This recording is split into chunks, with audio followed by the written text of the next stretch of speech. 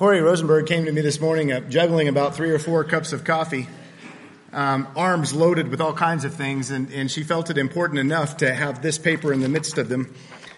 And she asked me if I filled this out yet, and I said no. So I told her I would lead the congregation in repentance. For those of you who have not filled one of these out, I'm going to fill mine out today. This is a missions survey form. And it is so important to the body here, and I love the attention that's been given and the focus that is being given towards looking outside of ourselves, and that's so much of what mission is. And so I really want to encourage you, and I'm going to do this today as well, fill out one of these surveys, really help us get a better feel for the congregation, where we're at, and how we feel about our mission efforts here. I'm going to be in Luke chapter 4 today. I want to encourage you to go ahead and open up there. Kind of a review of where we're at in the book of Luke. And you can probably tell by following this study so far, we're going to be in the book of Luke for a while. But this is a very crucial point in our study of Luke because we're going to kind of switch gears. And we're going to begin to sit at the feet of Christ. And I think this is the perfect lesson to kind of put us where we need to be and to put our hearts where we need to be in that endeavor. Jesus began his ministry by going to church. And not just by going to church, but here in Luke chapter 4, by going to church in his hometown, going to church in Nazareth, going to the synagogues. And he went from synagogue to synagogue, and he was there as a participant. And he would be there, and he would be invited to different places, and he would speak. We're going to talk about some of that in a minute. But this has been the theme of the book of Luke so far, the Holy Spirit. It's the theme of the book of Acts as well. Whenever a new character is introduced in the book of Luke, say it's Mary, say it's Elizabeth, John the Baptist, Simeon, Zechariah, all of these people that are introduced through the opening chapters of Luke, it says the same thing about every single one of them. They were filled with the Holy Spirit. It says that about every single character introduced so far. They were filled with the Holy Spirit, even from birth, filled with the Holy Spirit. In chapter 3, we saw the Holy Spirit comes on Jesus as a dove. And then it says he went into the wilderness in the power of the Spirit. And then he came out of the wilderness in the power of the Spirit. He went into Galilee in the power of the Spirit. This is the theme of the book. It's going to open in a clear way. And so he opens by going to church. He taught in their synagogues. Everyone praised him. Look at the reception that he's getting. Now, this is going to be important here in a second. This is his reception. They praised him. Man, that boy can speak. That's a good teacher. Man, that's Jesus. He's the carpenter's son. But look at him go. He kept on preaching in the synagogues of Judea. This is how the chapter is going to end. So I want to talk to you a little bit about what the synagogue was. What early church was. This is the closest example we have of what an early synagogue would have looked like. It's kind of a reconstructed model of the synagogue. Not terribly impressive, not a mega church. They were usually quite small edifices, but they were surrounded, and I'm going to kind of draw your attention to some details here. They were surrounded by these benches on the perimeter. All of them were. In fact, that's how archaeologists today identify a synagogue. They were the only buildings with benches around the perimeter. And up front, you would see, and that's the front on the far end there are also benches on that end of it. How many of y'all remember growing up in church and there would be the podium here? Maybe you didn't grow up in a church like this, but I did. And then there were the seats over here and the seats over here. And they were kind of for the important people, but I don't know if you went to a church where people sat in those seats. Occasionally we did. But it made me feel awkward. Those seats were very much a part of the early synagogue. Those seats that would sit with the speaker. Here's another picture of that's called the seat of Moses. There would be a key seat at the front and surrounded by these benches to the sides. This is one on a Grecian island, but an early synagogue, where the speaker would stand to read. And whenever there was a prayer that was called the Amidah, which is a 19 prayer blessing that you would open a synagogue service with, and you would open with prayers of adoration to God and prayers of thanksgiving, prayers for your forefathers, a prayer for the Christ to come, a prayer of repentance. But it was called the standing prayer, and you would stand for the prayer. And then the reading of Scripture, and first you would read from the Torah, and you would stand for it. And then the speaker would sit down in the seat of Moses. And in other words, I'm representing now Moses. And then you would stand for the reading of the prophets. And you would sit down for the lecture. And so when you see this phrase, and he sat down, whether you're here in Luke 4 or if you're in the Sermon on the Mount, this is a statement of authority. Sitting down is not, hey, I'm done, I'm going to go relax now. Sitting down is, I'm taking authority now. I'm sitting in the seat of Moses. And so this is an early version of the seat of Moses. Here's one of the earliest ones we found. This is actually from a synagogue in Chorazin, this particular seat of Moses. And here in this writing at the bottom, it says, remember for good, Judah of Israel, and it's talking about a person here, not a community, who made this stoa, and that means the building itself, and the staircase, and may he be rewarded and have a place with the righteous for this act. You know, that's not something you would expect to see, but amongst that community, look, he built this church building, give him a place amongst the righteous. But this is an early seat of Moses. In fact, how about this? Very possible, because this is from the very community that we're talking about today. Chorazin is just north of the communities that we're going to be talking about today. Possible Christ sat in the very seat. You know, it's possible Christ sat in this very place, the seat of Moses. And when he sits down, let's go ahead and get into our text here. He goes throughout Galilee, and good news about him spread throughout the whole countryside. He taught in their synagogues. Everybody praised him. Inside the synagogue early on, now 2nd century synagogue service, we have a lot of details about. We know what it was. 1st century synagogue service, we know very, very little. But we know that there was an attendant. We know that there was somebody who was kind of the chief over the synagogue. And we know that there were elders that were there. We know that the important people would sit around the perimeter. A lot of the people of station would sit there, and that other people would have mats on the floors. And they would stand again for the reading of Scripture. And then they would sit down, and you would listen to this person who was often invited to speak or assigned a reading. Let's go ahead and get into our text. Verse 16 says this: he went to Nazareth, where he had been brought up.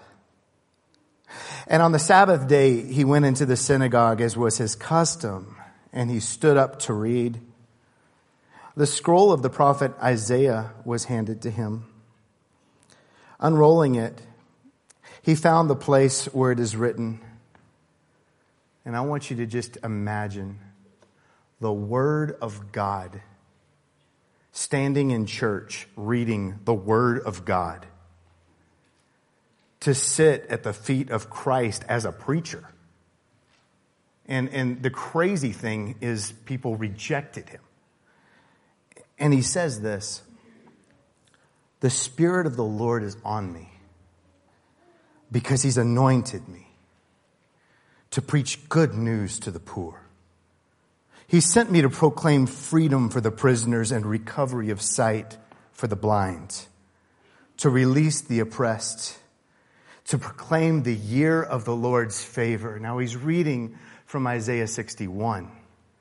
And both of these passages point back to this idea, and I'm not going to get caught up into it today, but the year of Jubilee, taken from Leviticus 25, this idea that the Christ would come. And when they heard these words, I mean, amen. It's time. In fact, did you know that the synagogue services in their time ended with what's called the Kaddish? This is a quote from the Kaddish. May he give reign to his kingship in our lifetime.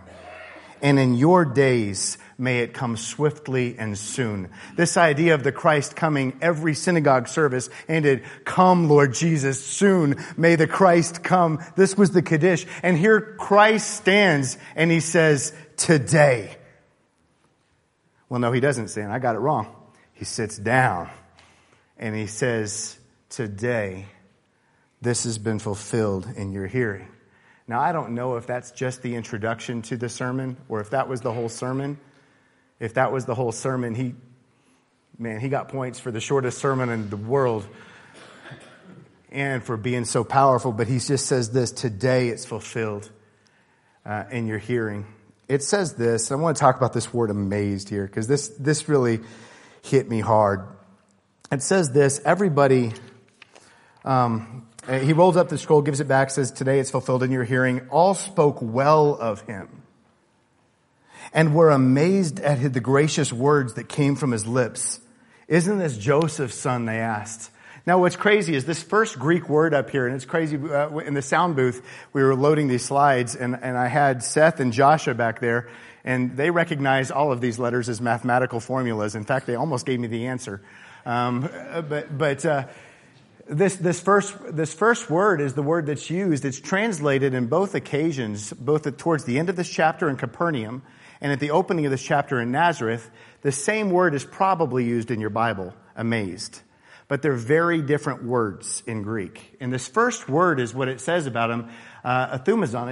It just means this. They're perplexed, shocked, and confused. Usually in Scripture, this is not really a great thing. It's not, wow, you did good. A lot of times it's like, what? Sometimes it's good. It's the same way we would use the word shocked. It just depends on the intonation of the speaker. I'm shocked that you said that today. That would not be good. I'm shocked you said that today. I don't know if that would be good either. I can't say it right. But this idea of amazed in this passage isn't necessarily a good thing. It usually communicates a level of confusion, uncertainty about what's being said. Later, in Capernaum, it uses a different word. When it says they were amazed, it actually uses this word. Ek means means out, and pleso means to punch. It literally says this, Christ's words knocked him out. Okay, punched him in the gut, hit him, conviction, I got you. That's always a good word in Scripture. That's always followed by repentance. You got me, it hit me in the gut. These are the two reactions you have, and so even though our word is the same, probably in your Bible, amazed, it is a very different reaction. One is, I'm a little confused, and the other is, man, this really hit me. Mark's account of this, I just want to read chapter 6 of Mark, gives us a lot more information. Because in Luke's account, Christ seems very harsh with them after this sermon because they don't seem to have really done anything. But in Mark 6, it says this, where did this man get these things, they asked. What's the wisdom that has been given him that he even does miracles?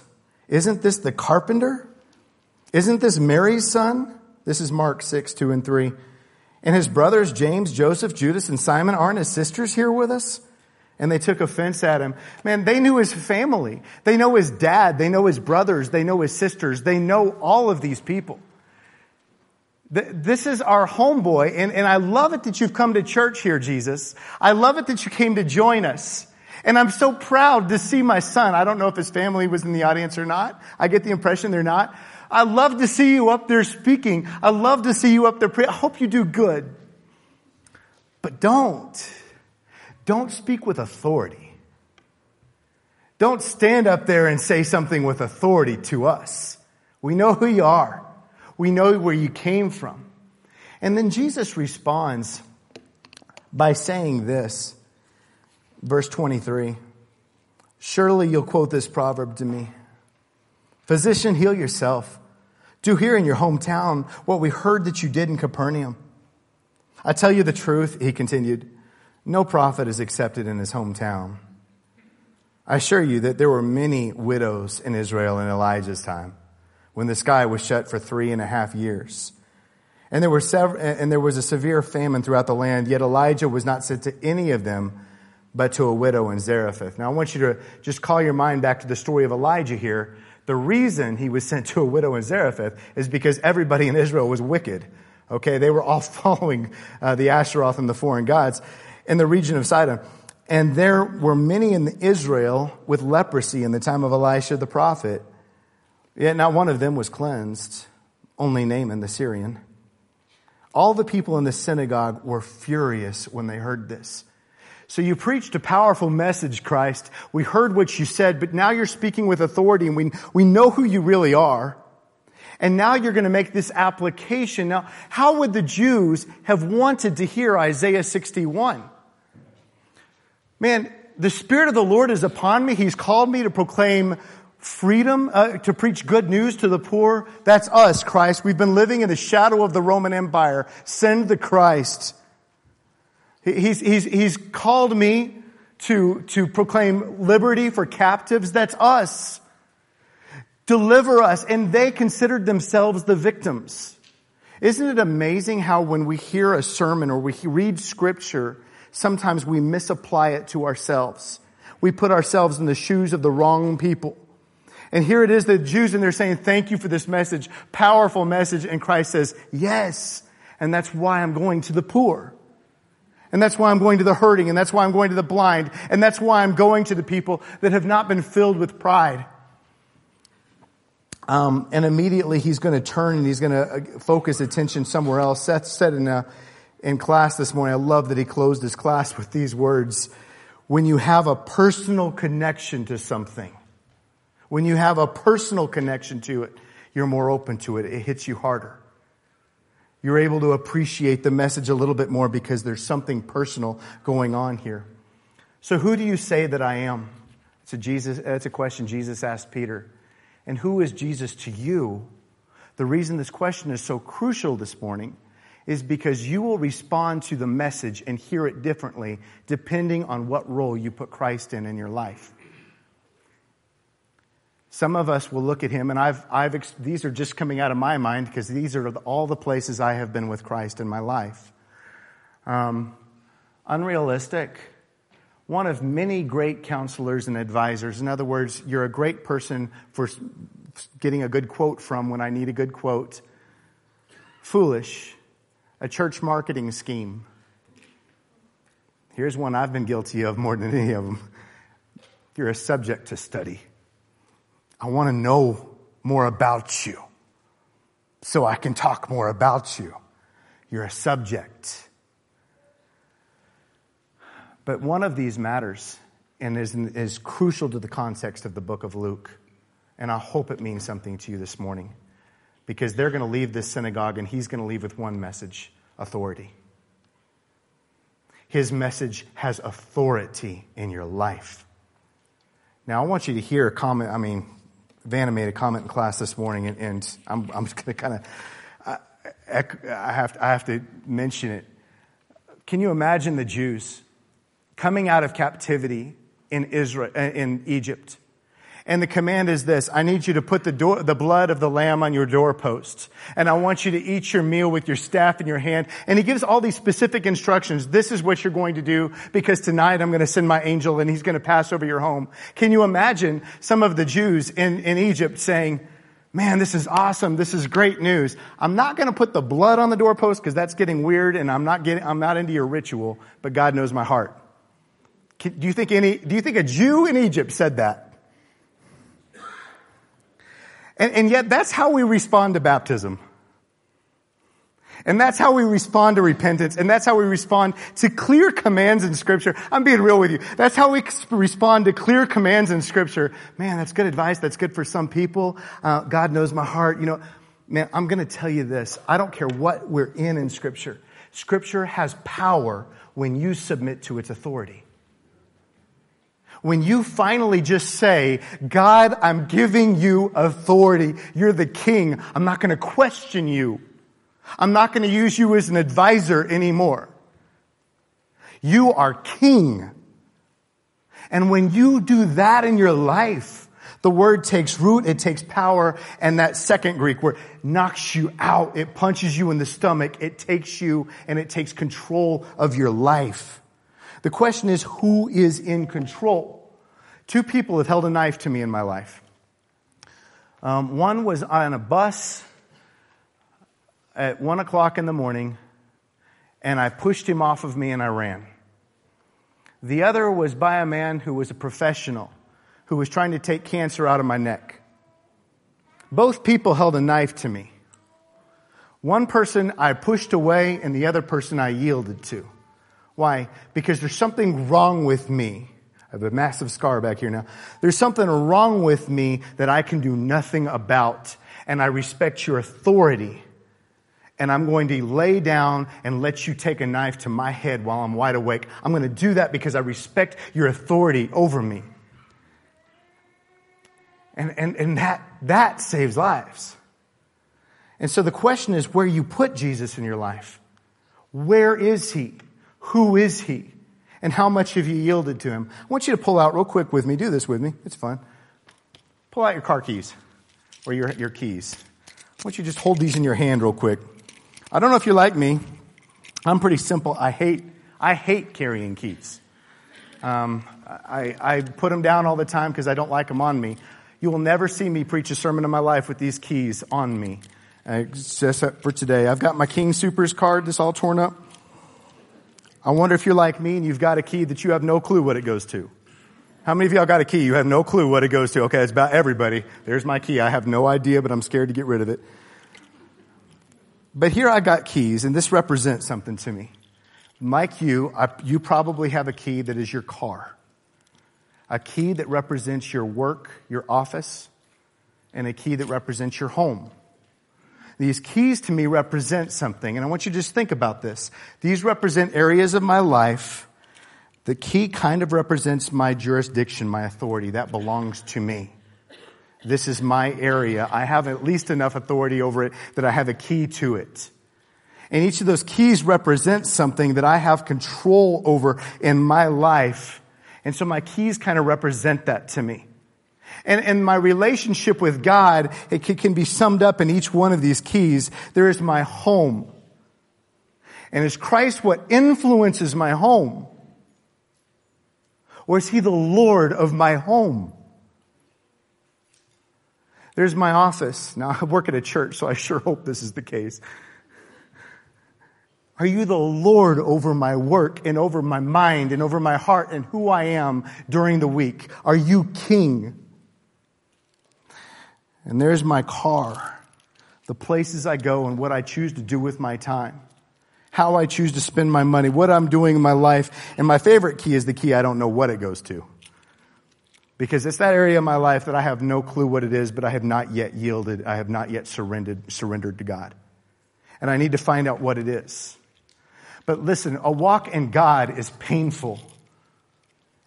Painful when you have not yielded complete control to him.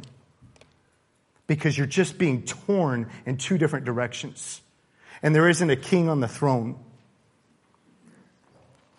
My prayer this morning, and this is going to be so crucial going into these studies, because for the rest of the book of Luke, when we come together, we sit collectively at the feet of Christ. Two synagogues are spoken of in the book of Luke.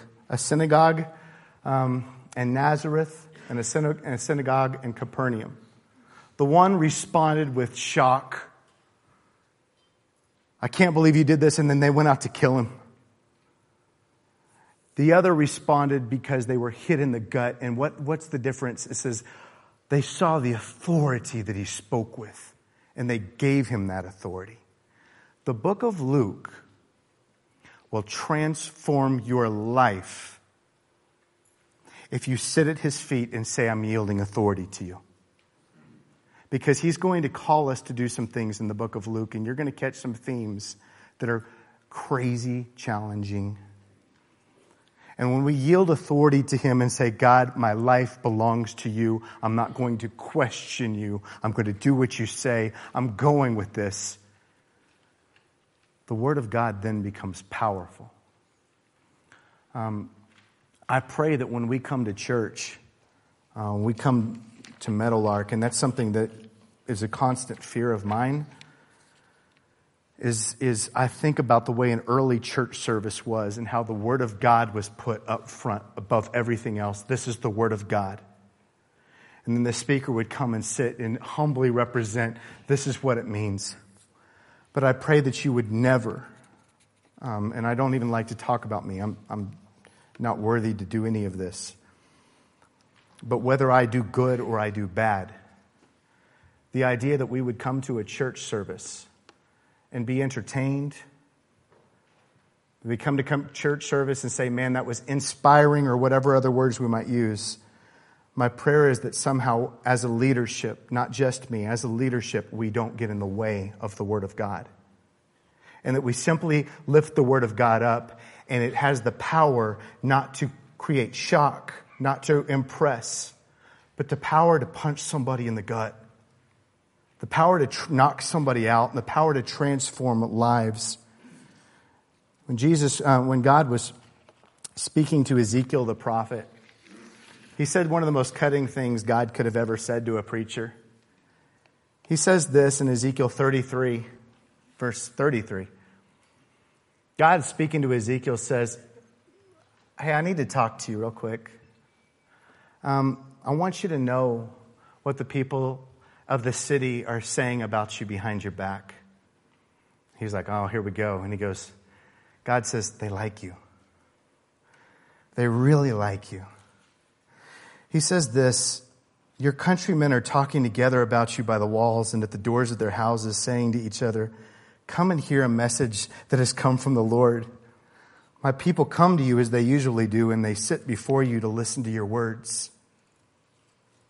But to them, you're nothing more than one who sings love songs with a beautiful voice and plays an instrument well. They love the way you sound, Ezekiel. They love your voice. You're a good teacher. But they don't put my words into practice. They don't take it in their heart, and they don't care. Man, that is cutting. That's worse than saying you did a bad job. You did a good job, but I don't care. So my prayer for us this morning is, and I'm just going to kind of close this in this prayer, is that in this coming half year, and this coming time where we're going to sit at the feet of Christ every week in the book of Luke, I pray that our hearts would be conditioned to give him the authority that he deserves in our lives. I pray that you as a family and as an individual would yield all authority to him. That when we sing, you are King of Kings and Lord of Lords, and we say that to him, that we'll mean it and we'll think about every avenue of every aspect of our life that we need to yield to him. And the difference is going to be this. We're shocked by God, perplexed by God, or we're convicted by an all-powerful God. Let's close in a prayer. Father, I can't believe. I always think about this, God, that we're on the other side of the planet, standing in a place of freedom and confusion. God, that even as presenters of your word today, as preachers and teachers, for the most part, we don't seem to take your word as seriously as we should.